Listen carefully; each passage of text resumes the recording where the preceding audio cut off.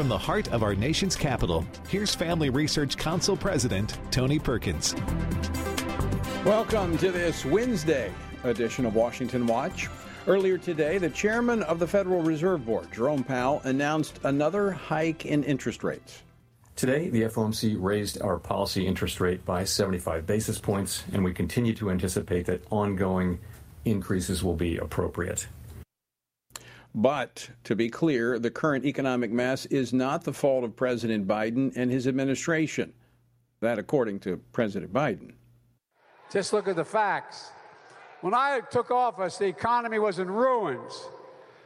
This is not because of me, it's because of what I inherited. Okay. Also, an investigative report by The Intercept published on Monday disclosed leaked documents from the Department of Homeland Security, which shows that the Biden administration is colluding with big tech to censor the speech of Americans. Remember, it was discovered that they were proposing this disinformation board. Well, they said they shelved it, but the evidence suggests they have not. We're going to discuss what appears to be an assault on the First Amendment, along with a look at the latest economic news with North Dakota Senator Kevin Cramer in just a moment. Also today, the Federal Reserve Chairman made this comment about the labor market. Although job vacancies have moved below their highs and the pace of job gains has slowed from earlier in the year, the labor market continues to be out of balance, with demand substantially exceeding the supply of available workers. All right, so what's driving this imbalance, and how is it impacting these rate hikes? We're going to talk about this with Jerry Bowyer, president of Bowyer Research. And their extremism is catching up to them. Democrats are finding abortion is a losing issue for them. What's happening is people are discovering just how extreme they are. No limits on abortion. Birthday abortions. This is where the Democratic Party is. We're going to talk about that with Texas Congresswoman Mayra Flores. And finally, I mentioned this earlier in the week. George Soros, he has this uber-liberal publication which he funds, ProPublica. Now, this is a leftist outlet that's masquerading as journalism. They published a lengthy, error-ridden article designed to scare and intimidate churches into silence when it comes to elections and issues of public policy. Well, Kevin Klukowski, a former lawyer in the Trump White House and Department of Justice, is going to join me to set the record straight. The website, TonyPerkins.com, there are lots of resources there for you, so be sure and check out that. We also have contact information for our guest. And I want to remind you, we are just 5 days away from Election Day, and we have a great resource for you. It's a personalized electronic voter guide to the candidates. Now, the candidates on this guide are rated from liberal to conservative based upon their stance on a range of issues. You can get this free. Just text the word guide, G-U-I-D-E, to 67742. That number is 67742. Text the word guide. You get a link. Follow the link over. Put in your address, and within seconds, you will have a personalized voter guide. Again, 67742, the word guide. For those in the Houston area, this next Sunday morning, I'll be at Grace Woodlands in the Woodlands in Texas with Pastor Steve Riggle. So if you're in the Houston area, come out and join us. That's Sunday morning, this coming Sunday morning. The word for today comes from 2 Kings chapter 10, verses 28 and 29. Thus Jehu destroyed Baal from Israel. However, Jehu did not turn away from the sins of Jeroboam, the son of Nebat, who had made Israel sin. That is, from the golden calves that were at Bethel and Dan. You know, Jehu came the closest to a good king that the northern kingdom had ever had, but he fell short because he couldn't bring himself to break with the syncretic faith of the first king Jeroboam. Jeroboam, for political purposes, set up golden calves so people would not go to the temple in Jerusalem for fear that they might not come back to the northern kingdom. While it wasn't the worship of Baal, it wasn't the worshiping of God with their whole heart either. It was a mixture of true faith with idolatry. And this illustrates, I believe, where many are today. God does not want us to have one foot in the world and one foot in his kingdom. He wants us to have both feet planted firmly in his kingdom. To find out more about our Stand on the Word Bible reading plan, go to frc.org/Bible. President Biden made a public appearance this afternoon with a speech intended to highlight his efforts creating infrastructure jobs. But one word was notably absent from his speech, and that word was diesel. Even as the president tries to tout his economic record, the energy crisis he caused has cratered our diesel supply to a dangerous level, while its price has surged by nearly 40%.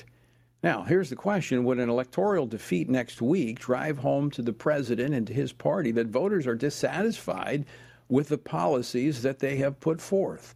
Joining me now to discuss this and more, Senator Kevin Cramer. He serves on 5 Senate committees, including the Senate Banking Committee. He represents the state of North Dakota. Senator Cramer, welcome back to Washington Watch. Great to join you. Thank you, Tony. Let me get your reaction to the president's remarks as the midterm elections are almost here. He spoke today as well as last night in Florida.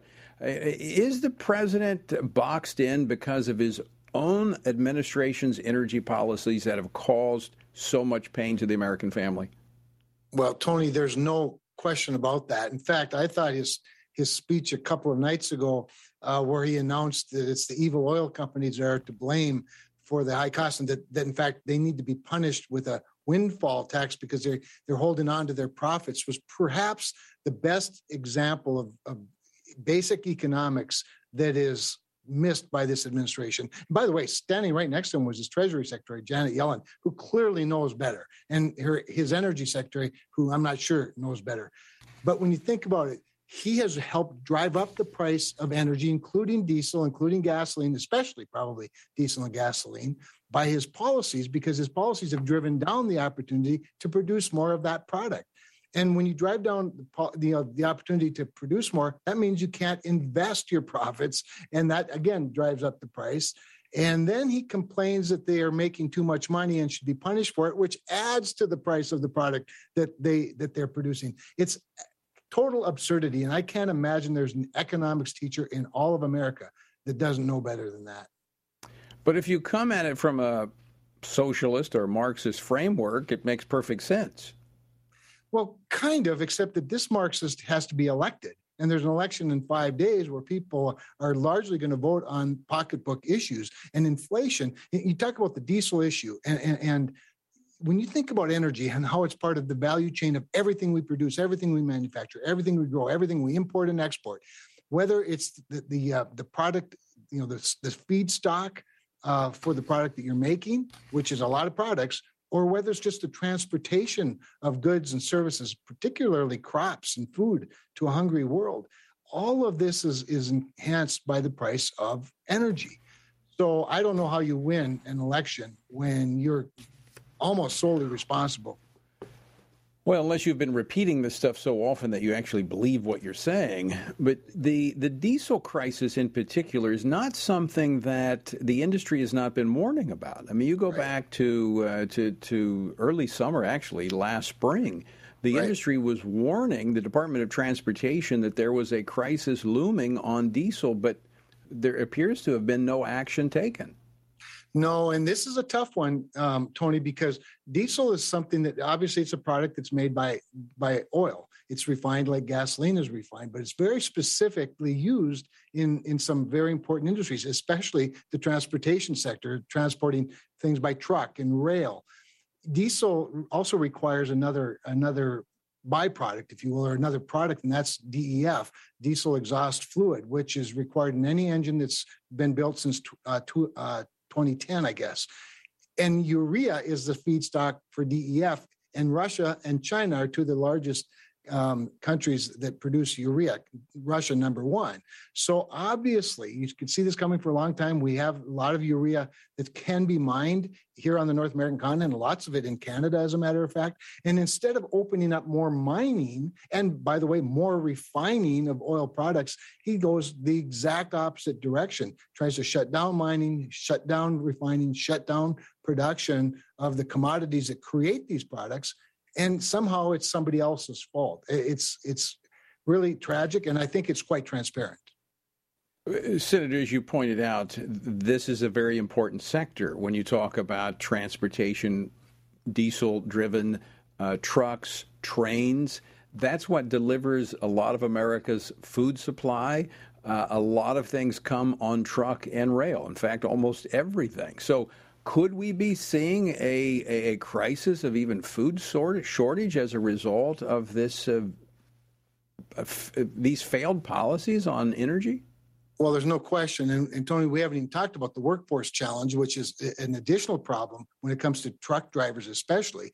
And then on top of that, we have this constant threat of a possible rail strike. So you've got a labor strike looming, at least being threatened. You've got a shortage of drivers, a shortage of diesel, super high costs, and then a global economy that to boot. So yeah, all of this could speak to a looming crisis. This is why I think, and I noticed you reported, of course, like everyone is today, that the Federal Reserve announced another 75 basis points increase in the Fed interest rate. And I expect there'll be more of that.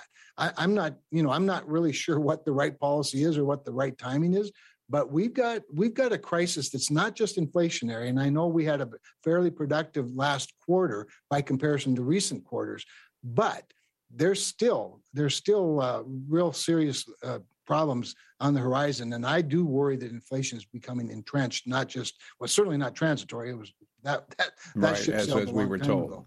Right. Very quickly, I want to switch topics. There has been a major story this week that the Department of Homeland Security regularly works with big tech platforms, as well as I understand Chase Bank has been in these meetings, all about suppressing or censoring, I should say, the speech of some Americans. Your thoughts on this? Well, this is one of the most frightening things that's happened under this administration. It's been happening for some time, the collusion between big tech and liberals in general. But when you get an administration who says, by the way, that they're not doing this, and then they're caught doing exactly that, it has so many constitutional ramifications, just common decency ramifications. If you start squelching, censoring First Amendment rights, wow, we are in a lot of trouble as a self-governed people, because the self-governed can only be successful if the governed are well-informed. The greatest backstop to corruption, I've always believed, is complete transparency. You don't have to like what everybody's saying, but you have to let them say it within some bounds, of course. But this is way too far. And I think if Republicans take majority in both chambers, which I believe, Tony, they're going to do, I think we're going to do it big, both in the House and the Senate. These people have to be brought before these committees and held to some account, and there has to be rigorous oversight and maybe even some enforcement action with a couple of these cabinet secretaries. Senator, I agree 100% with you. I think whether you agree with someone or not, they should have the right to speak, obviously within the bounds of not inciting certain things. But the reality is our system of government only works if people have a voice in the process. Right. And by silencing those voices, I think it leads to what we've been seeing, violent activity, which is absolutely wrong. We cannot sustain a republic on that. Senator, we're out of time. Always great to talk with you. Thanks so much for taking time to join us today. Look forward to seeing you real soon. As do I. Thank you, Tony. All right. Senator Kevin Cramer of North Dakota. Great guy. Glad he is on our side. All right, coming up, we're going to be joined by Congresswoman Mayra Flores to discuss the Democrats' extreme positions on abortion. They're actually losing ground because people are actually now looking at what their positions are. They're extreme. Stay tuned. More Washington Watch straight ahead. Would you like to spend consistent time in God's Word? Then join Family Research Council on an exciting journey through the Bible. FRC's 2-year Bible reading plan helps you to approach daily Bible reading intentionally. You will dive deeper into the nature of God and how His Word speaks into cultural issues of today. All wisdom comes from God, and He has given us the Bible as a way to understand the world. His Word is necessary in our lives, so much so that Christ said, we are to live on every word that comes from the mouth of God. He calls it our daily bread because we need it daily to sustain us and nourish us spiritually, just like food does physically.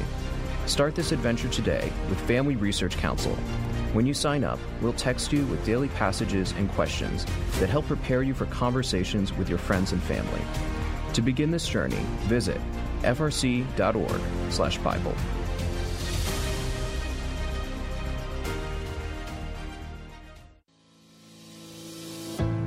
1 Peter 3:15 instructs us to always be prepared to give an answer to everyone who asks for a reason for the hope that we have.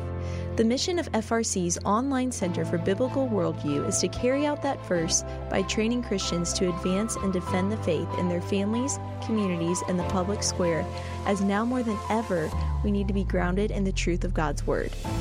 The Center for Biblical Worldview provides amazing written resources for a wide range of relevant issues, including biblical stances on voting, religious liberty, abortion, marriage, and sexuality. Each of these topics comes as a free downloadable PDF version, abbreviated version, and Spanish translation, along with a prayer guide. To access this written series or to sign up for the Center for Biblical Worldview's monthly newsletter, visit frc.org/worldview.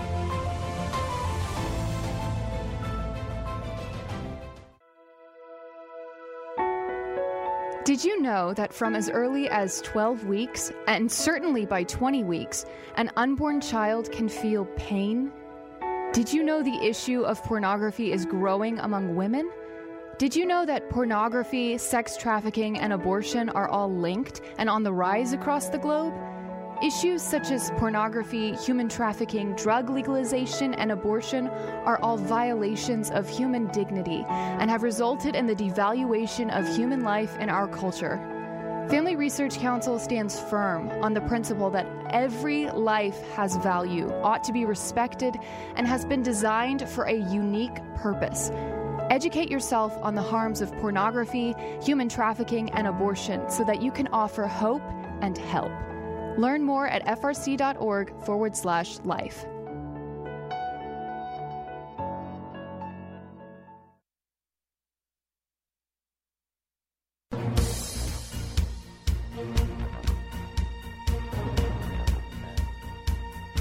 All right, be sure and get your personalized voter guide. Text the word guide to 67742. That's 67742, the word guide, GUIDE. You get a link, follow the link, put in your address, and within seconds you'll have your own personalized voter guide to the candidates in your area that are going to be on your ballot. So again, text the word guide to 67742. And by all means, make sure you're going to vote. Plan right now. Plan your day. Now, early voting in most places is over.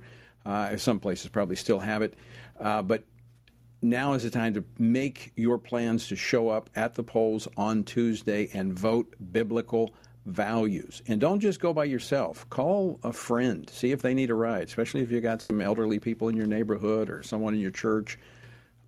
Take as many people as you can to the polls. It's important that we vote our biblical values and by all means be praying. And if you missed our Pray Vote Stands broadcast last night, you can still catch that at prayvotestand.org. It has been a difficult campaign cycle for Democrats when it comes to many issues. They've had to run from the economy. They've had to run from crime. They're running from the border. And another aspect of the Biden administration's domestic policy agenda, they're now having to run from abortion. It seems like at first it was the only policy topic that Democrats were eager to talk about. But what's been very helpful, and we've talked about it here on the program, encouraging Republicans to go on the offense and say, you know, our position's not extreme. Protecting the unborn, that's not extreme. Where will my opponent draw the line? And that's what's happened through many of these debates. It's revealed just how extreme on abortion the Democratic Party really is. I mean, abortion all the way up to the day of birth. Well, this is now looks as if it's a winning message for Republicans protecting life. Joining me now to discuss this is Congresswoman Mayra Flores. She serves on the House Agriculture Committee and the House Homeland Security Committee. She represents the 34th District of the Lone Star State. Congresswoman, welcome to Washington Watch. Thank you so much for having me and allowing me to be here. Well, it's good to have you. I want to ask you about this. You know, all we heard last summer after the Dobbs decision is that overturning Roe v. Wade would doom Republicans in the midterms. But that's not been the case. Those like yourself who had solid footing on this issue, who have been out there talking about their positions, but that has forced, with some effort, to get the media to ask the other side, what is your position? And that's not going over very well with Americans, is it? No, it's not going very well for the Democrat Party. For example, here in South Texas, we've always been about God, life, and family and hard work. That is just who we are in South Texas. I was raised with those values. I was raised to always respect human life, and they're the extremists. My opponent supports abortion up to 9 months with no restrictions. He has no respect for human life, and South Texas will never stand with those extreme ideas and views, and not just South Texas. America, the United States of America, will never stand on those extreme views on abortion. We are pro-life. Mayra, as I've been working with Hispanic leaders across the country, in Central and South America as well, this is an issue that I find the Hispanic community very passionate about this. In fact, the polling in Texas, after Texas passed the heartbeat bill, the Hispanic community was probably the most supportive of the life position. Absolutely. We've always been a community that respects human life. Again, that is just who we are. The Democrat Party, though, won't talk about that in South Texas because they know that South Texas and the Hispanic community has always been very respectful of human life, and they won't talk about their extreme views here in South Texas. For example, my opponent never mentions that he voted for abortion up to 9 months with no restrictions. He doesn't say that. He only says women rights, that I am against women rights, when in reality, they're the ones that are against women's rights. I am for women's rights, and it starts at the womb. It just doesn't seem to me that would stick, that you being a woman would be against the rights of women. Now, President Exactly. Biden, speaking of elections, now President Biden has been clear that if the Democrats, by some miracle, hold on to the House and the Senate, his first, he said this, his first priority is to codify abortion on demand until birth. Does this show how important this election this coming week is? Absolutely. This election is about saving lives, saving human lives. It's heartbreaking to see what's happening in our country and how far the Democrat Party has gone so far left. They're supporting, values that we don't represent. That is just not who we are in South Texas. And it's heartbreaking because I just never thought that the Democrat Party would be supporting, these types of views up to 9 months with no restrictions. I mean, we have a senator here in South Texas, Senator Lucio, who has been a Democrat, who is a Democrat all his life, but he's always been pro-life. Always been pro-life here in South Texas. He's always voted pro-life. Why? Because he understands that we don't mess with human life. And he's always respected the mother and the baby in the womb, always, even though he's a Democrat in South Texas, because that is who we are. So I'm very proud to say that, people like him have always put the political party, aside and has done what's right. I'm going to always do what's right, not necessarily what's politically right. And I believe that we need more schools and more playgrounds and not abortions. Well, I agree with you, and I would just want to say we know that that's what you believe, and that's what you've been very outspoken on your pro-life positions. We're grateful for it, and thankful for your leadership on this issue, and look forward to working with you on Capitol Hill. Thanks so much for joining us today. God bless you. Absolutely. That is Congresswoman Mayra Flores, and this issue it is critical, because if there's only two positions on this. Either you're for life or you're for abortion. And the president has made very clear this would be his number one priority. Make sure you are voting. Go out to the polls and vote on Election Day. Get your voter guide. Text the word guide to 67742. Don't go away. We're back with more Washington Watch. Are you a university student? Do you know a university student, specifically one who wants to grow as a Christian leader to positively influence public policy and the culture? Look no further. Family Research Council has a life-changing 12 to 15-week internship program that has prepared and equipped students to take the next step in their professional journey.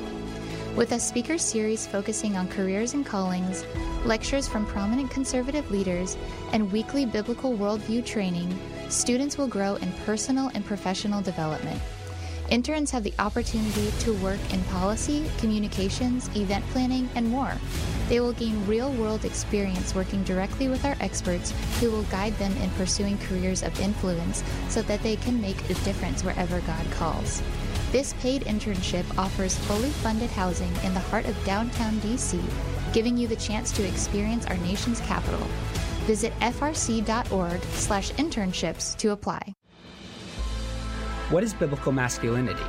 In our culture of gender confusion, there aren't many examples of godly manhood.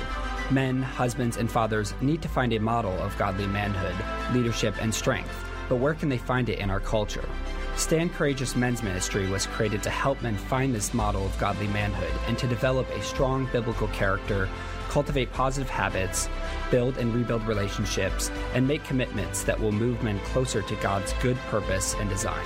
Men who will stand courageous. Join us at a Stand Courageous Men's Conference to discuss critical aspects of masculinity. These conferences are led by men who understand the issues men face. They unpack our role as a defender, provider, instructor, and battle buddy so that we can make an influence as a chaplain inside and outside the home. Learn more and find a Stand Courageous event near you at standcourageous.com.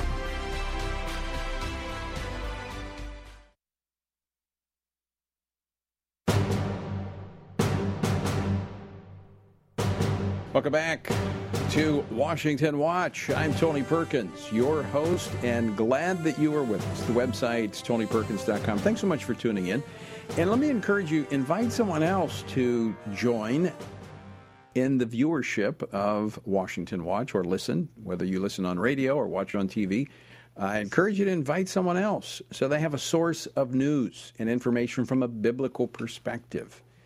Okay, we see the signs in business windows everywhere we go. Help wanted, or be patient. Our people showed up for work today. I've seen some really creative signs in some of these places. Frankly, I've avoided a lot of fast food places just because no one's working there.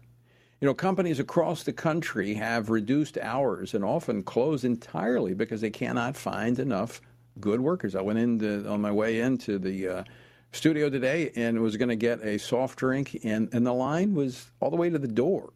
And I said, I'm not waiting. This is because one person showed up for work. Now, according to a recent report from the Census Bureau, 100 million Americans were not working last month. Now, are these people out of the labor market and therefore not counted in the unemployment numbers? Now, why does that matter? Is there a connection between the unemployment rate and the actions like what we saw today by the Federal Reserve, raising interest rates once again by 0.75 of a percentage point? Joining me now to discuss this is Jerry Bowyer, president of Bowyer Research and author of The Maker versus the Takers, What Jesus Really Said About Social Justice and Economics. Jerry, welcome back to the program. Tony, great to be with you again. All right, so the Census Bureau, for various reasons, various factors, 100 million people not in the workforce. Some of those retired, obviously, as the baby boomer generation almost turns the workforce into an inverted pyramid. But then you've got a lot of folks from COVID not coming back in. You've got people who are just saying, I'm not going back to work. That's a lot of people. So are they have they just taken themselves out of the workforce and are therefore not being reflected in the unemployment numbers? That's right. That's correct. To be called unemployed, you have to be seeking work. You have to be in the labor market and not have a job. You have to fulfill those two ideas. So if you are out of the labor market, let's say you're retired, that's one of the ways people leave the labor market. Another way people leave the labor market is what's called discouraged worker. The labor market is so bad you can't find a job and you just give up and stay home. That's another. So you're not counted as unemployed anymore. But now we have new categories. They're not technically new, but they're rather larger than they've ever been, which is just don't bother to work. Retire early. We have a tremendous number of early retirees. For example, when we saw the COVID shutdown, right, in the spring of 2020, we saw every kind of labor market participation rate drop. But different groups came back over time. The group that never came back was 55 and older. The labor participation rate for people 55 and older is almost exactly the same as it was in the spring of 2020. So they took early retirement. Women came back to normal. Men came back to about maybe half or three quarters of normal. So the drivers are people are aging out, and they're boomers that have aged out and didn't replace themselves. So there's a contraception abortion story here that's actually extremely important. I'd say abortion is the single biggest driver of our labor shortage right now. But you'll also have a shift in work ethic, where for most of my life, if you were a young man of able body, you would be ashamed not to work. Right. And that's no longer the case. So when they say we have this historic low unemployment, that, we have everybody basically who wants to work working, it's not a true picture of what we have out there. We have a lot of people who are not working, and so this is somewhat of an artificial picture. Yes. Oh, the unemployment rate is very distorted. You would associate our current unemployment rates with a very strong economy. We just had a recession in the first half of this year.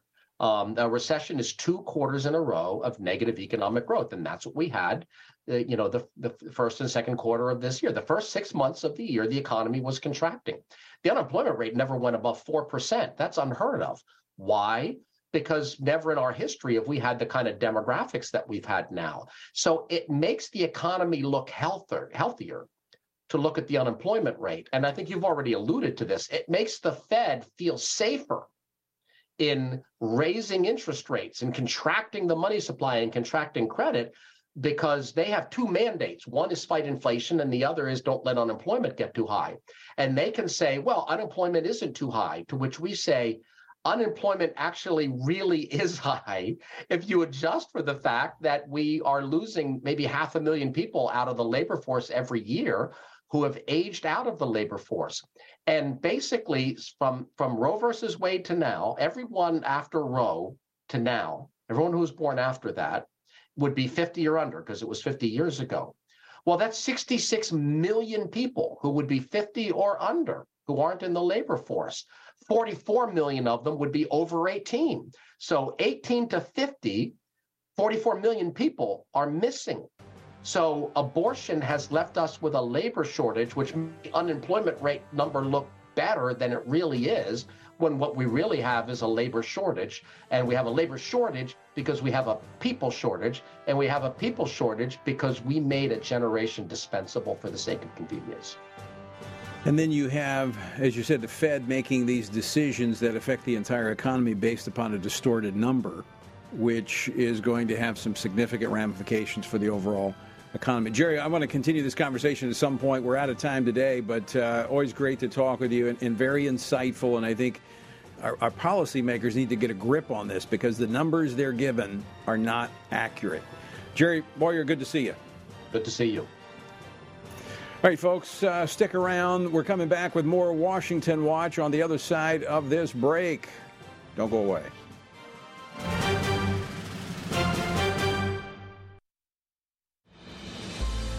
What is biblical masculinity? In our culture of gender confusion, there aren't many examples of godly manhood. Men, husbands, and fathers need to find a model of godly manhood, leadership, and strength. But where can they find it in our culture? Stand Courageous Men's Ministry was created to help men find this model of godly manhood and to develop a strong biblical character, cultivate positive habits, build and rebuild relationships, and make commitments that will move men closer to God's good purpose and design. Men who will stand courageous. Join us at a Stand Courageous Men's Conference to discuss critical aspects of masculinity. These conferences are led by men who understand the issues men face. They unpack our role as a defender, provider, instructor, and battle buddy so that we can make an influence as a chaplain inside and outside the home. Learn more and find a Stand Courageous event near you at standcourageous.com.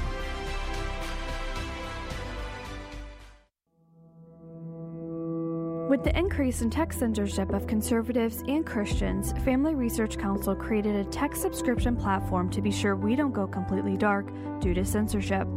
It is important to us that we stay connected with you and that you stay informed. So if we get canceled, you can still access updates on faith, family, and freedom. How? Just text STAND to 67742 to sign up for our text alerts, and you will get FRC's content straight to your phone. Again, just text STAND to 67742 and you will get alerts on the biggest stories of the day. With just a simple text, always have access to our content and stay informed and connected with like-minded community. Text STAND to 67742. That's STAND to 67742.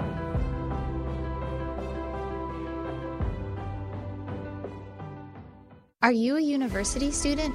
Do you know a university student, specifically one who wants to grow as a Christian leader to positively influence public policy and the culture? Look no further.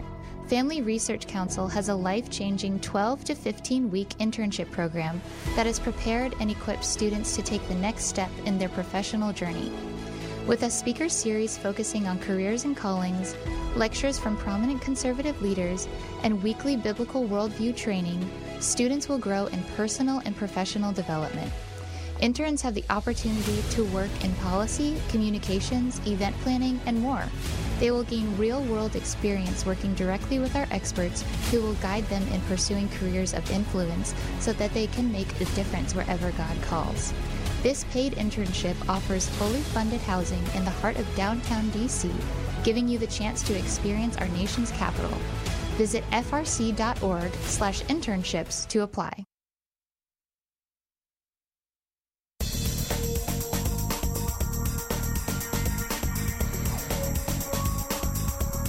Welcome back to Washington Watch.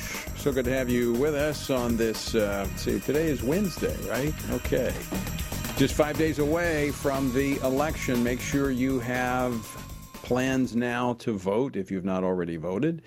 And you can get your free personalized voter guide by texting the word guide to 67742. You say, well, Tony, why do you keep repeating that? Because I want to make sure you vote. And share that with your friends. You don't have to. It's not limited to Washington Watch listeners. You can share that with your friends. Give them the number 67742. Text the word guide, GUIDE, and they too can get their own personalized voter guide. By the way, I want to make this a couple announcements. I mentioned this earlier. I'll be at Grace Woodlands this Sunday morning. If you're in the Houston area, come out and join us. I'll be with my good friend, Pastor Steve Riggle. And then next Thursday, the Family Research Council is hosting its annual Friends of FRC banquet in Costa Mesa, California. So I know we've got a lot of listeners in California. So I want to invite you personally to attend this inspiring evening. You'll hear from myself, Michelle Bachmann, Ken Blackwell, and our keynote for the night is former Secretary of State Mike Pompeo. Special music by Stephen Curtis Chapman. This is a night that you don't want to miss. You can register by calling 800-225-4008. That's 800-225-4008.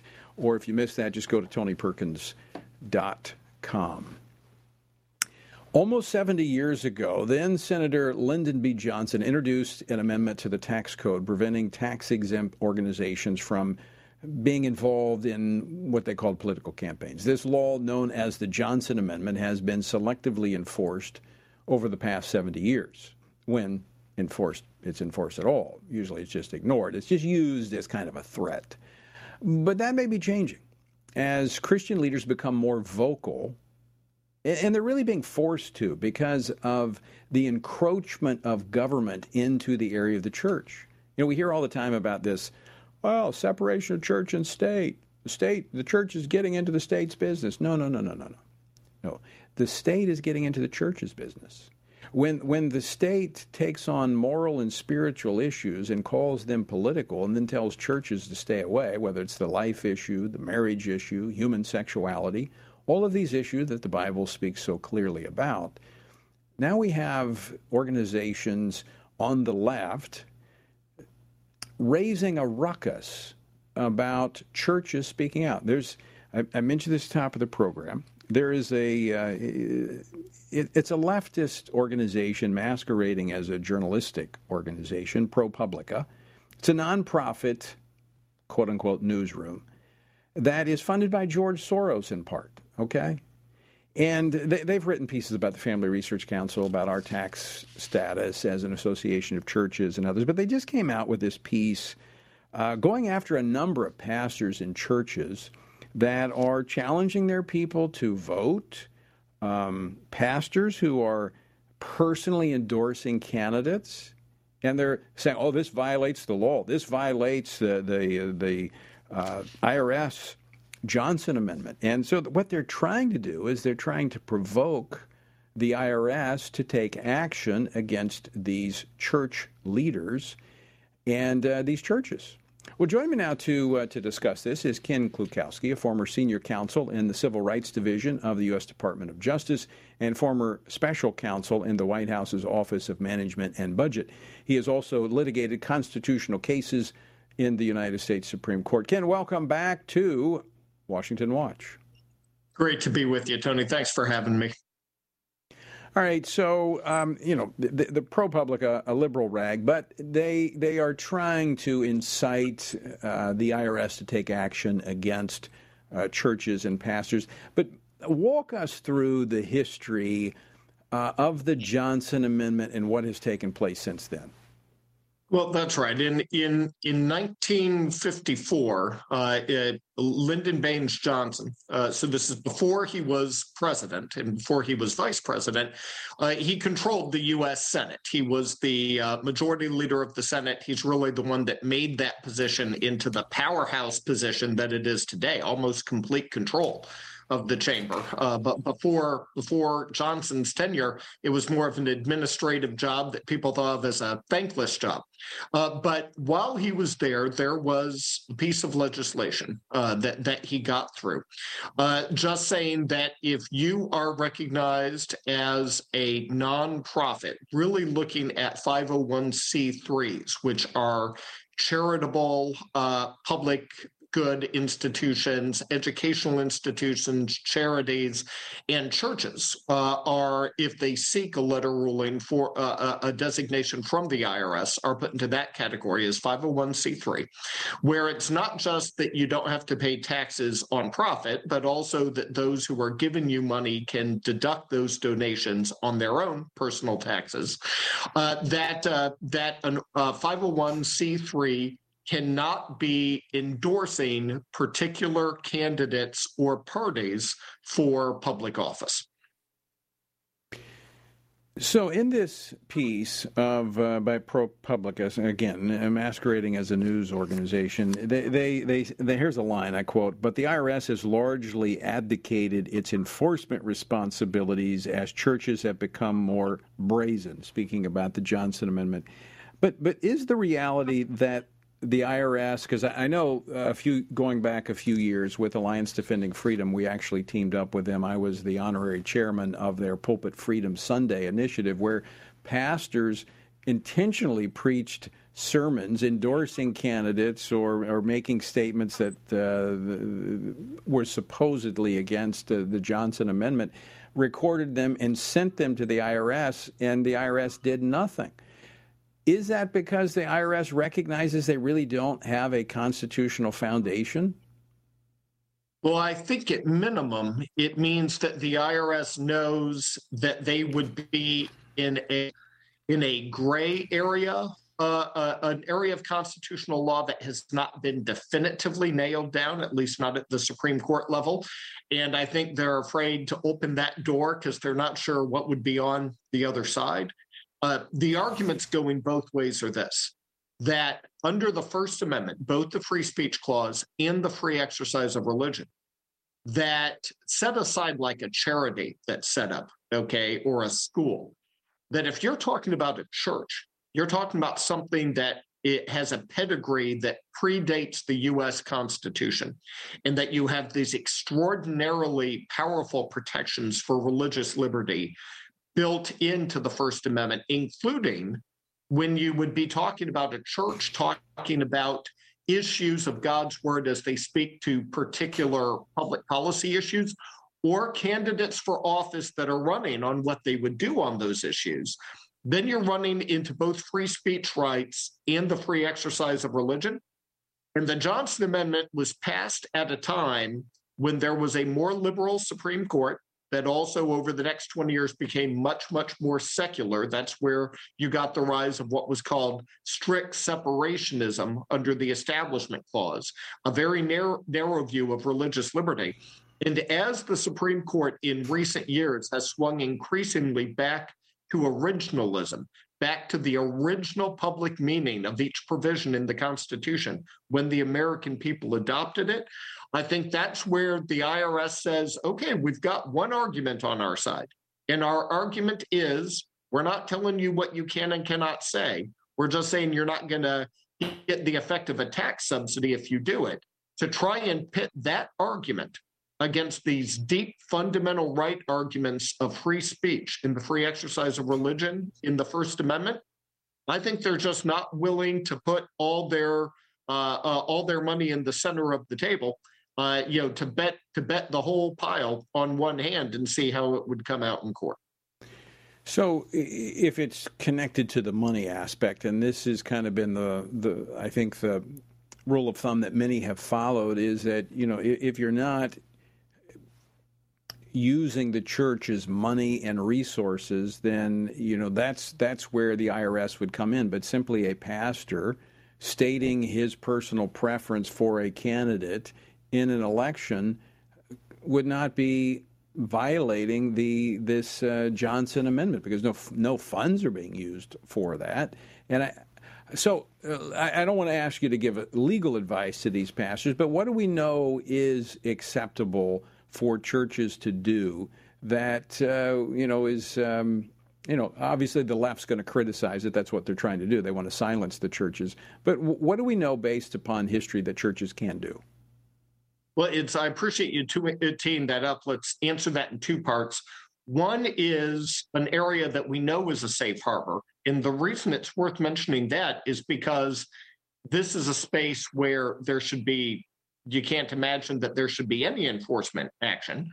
Again, not giving legal advice here, but just as a matter of historical performance, but that many pastors have been misinformed by the media and the culture and don't even realize the amount of running room they have where there's just no record of enforcement. And then you get into the area where there would be a clash. And I think that's what I was talking about a moment ago, where I said, I think there would be a very strong argument even against the IRS there. But in that first category of things that they can do, the Johnson Amendment just says that you cannot be actively participating in a political campaign, speaking about the church as a corporate entity, as an organization, that you cannot be choosing one candidate over another or one political party over another for a contested political election. But in that, what exactly do those terms mean?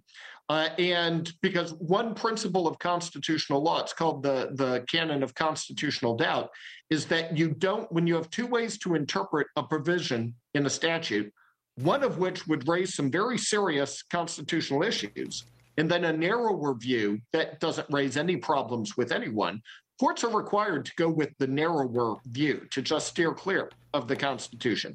And as you said, a reading that doesn't even raise free speech, et cetera, is to say, well, it makes sense that maybe a church couldn't give a political contribution to a candidate or a campaign, or to use its facilities or resources to actually become part of the campaign.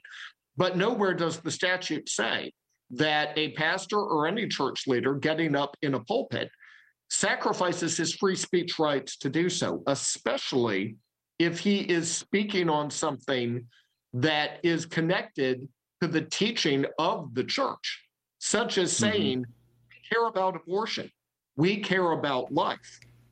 And speaking to the issue of abortion and being able to note what candidates or what issues may be there and how they would come down on that.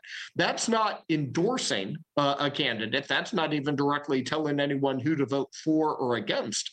That is explaining the issue and saying how you see, as a matter of free speech and religious liberty, how you see the Word of God speaking to that issue. Speaking of issues, Ken Klukowski, let me ask you this question, because as I mentioned in the introduction to this segment, we've had politicians that have turned moral and spiritual issues into political issues, and I should say probably the courts have done this. So there are some saying pastors shouldn't be talking about these issues. Are there any restrictions on pastors talking about human sexuality, marriage, and abortion? I mean, are they restricted from talking about those issues by the IRS? No restrictions whatsoever. They can preach whatever the Word of God says, and they don't have to worry about losing their tax exemption. Absolutely. And even if there was something in a statute that said it would be illegal, again, I think then there would be a very serious fight over whether that provision in that statute violates the U.S. Constitution. But the fact is that there is no such provision. Either in the Johnson Amendment, which is 26 U.S.C. Section 501c3, or in any other provision of federal law. There's nothing that says that you can't talk about things like that in a church, or that you're or that you're in danger of any sort of enforcement action if you do. You know, Ken, we see, by the way, pastors, if you're, or maybe you're not a pastor, got a relationship with a pastor, we have resources available for you that kind of lays out the do's and don'ts, and you can find those at, either you can find them at prayvotestand.org, or just go to tonyperkins.com and follow the links over. But Ken, I was just going to, last question for you. You know, every election cycle we see, you know, People for the American Way and those, they're United Against Religious Freedom, whatever they call themselves. They send out these letters scaring pastors. You know what? They just need to can those things. This is all about trying to intimidate and silence the church, isn't it? Well, that's exactly right. And I mean, not only can pastors speak out about issues, you can speak as a matter of public record where leaders and those who want to be leaders, where they stand on that issue. None of that is endorsing a candidate, nor is it opposing a candidate. It's take issues from God's word and to speak about how they play out in daily life, and to note just the undisputed facts of where different individuals, whether they are running for public office or not, to be able to talk about where opinion leaders and where other types of leaders, where they stand on those issues. Right. Those are things that enjoy protection under multiple provisions of the First Amendment to the Constitution. And we need to exercise those rights so that we can protect those rights. Ken Klukowski, always great to see you. Thanks so much for joining us today. Thanks so much, Tony. God bless.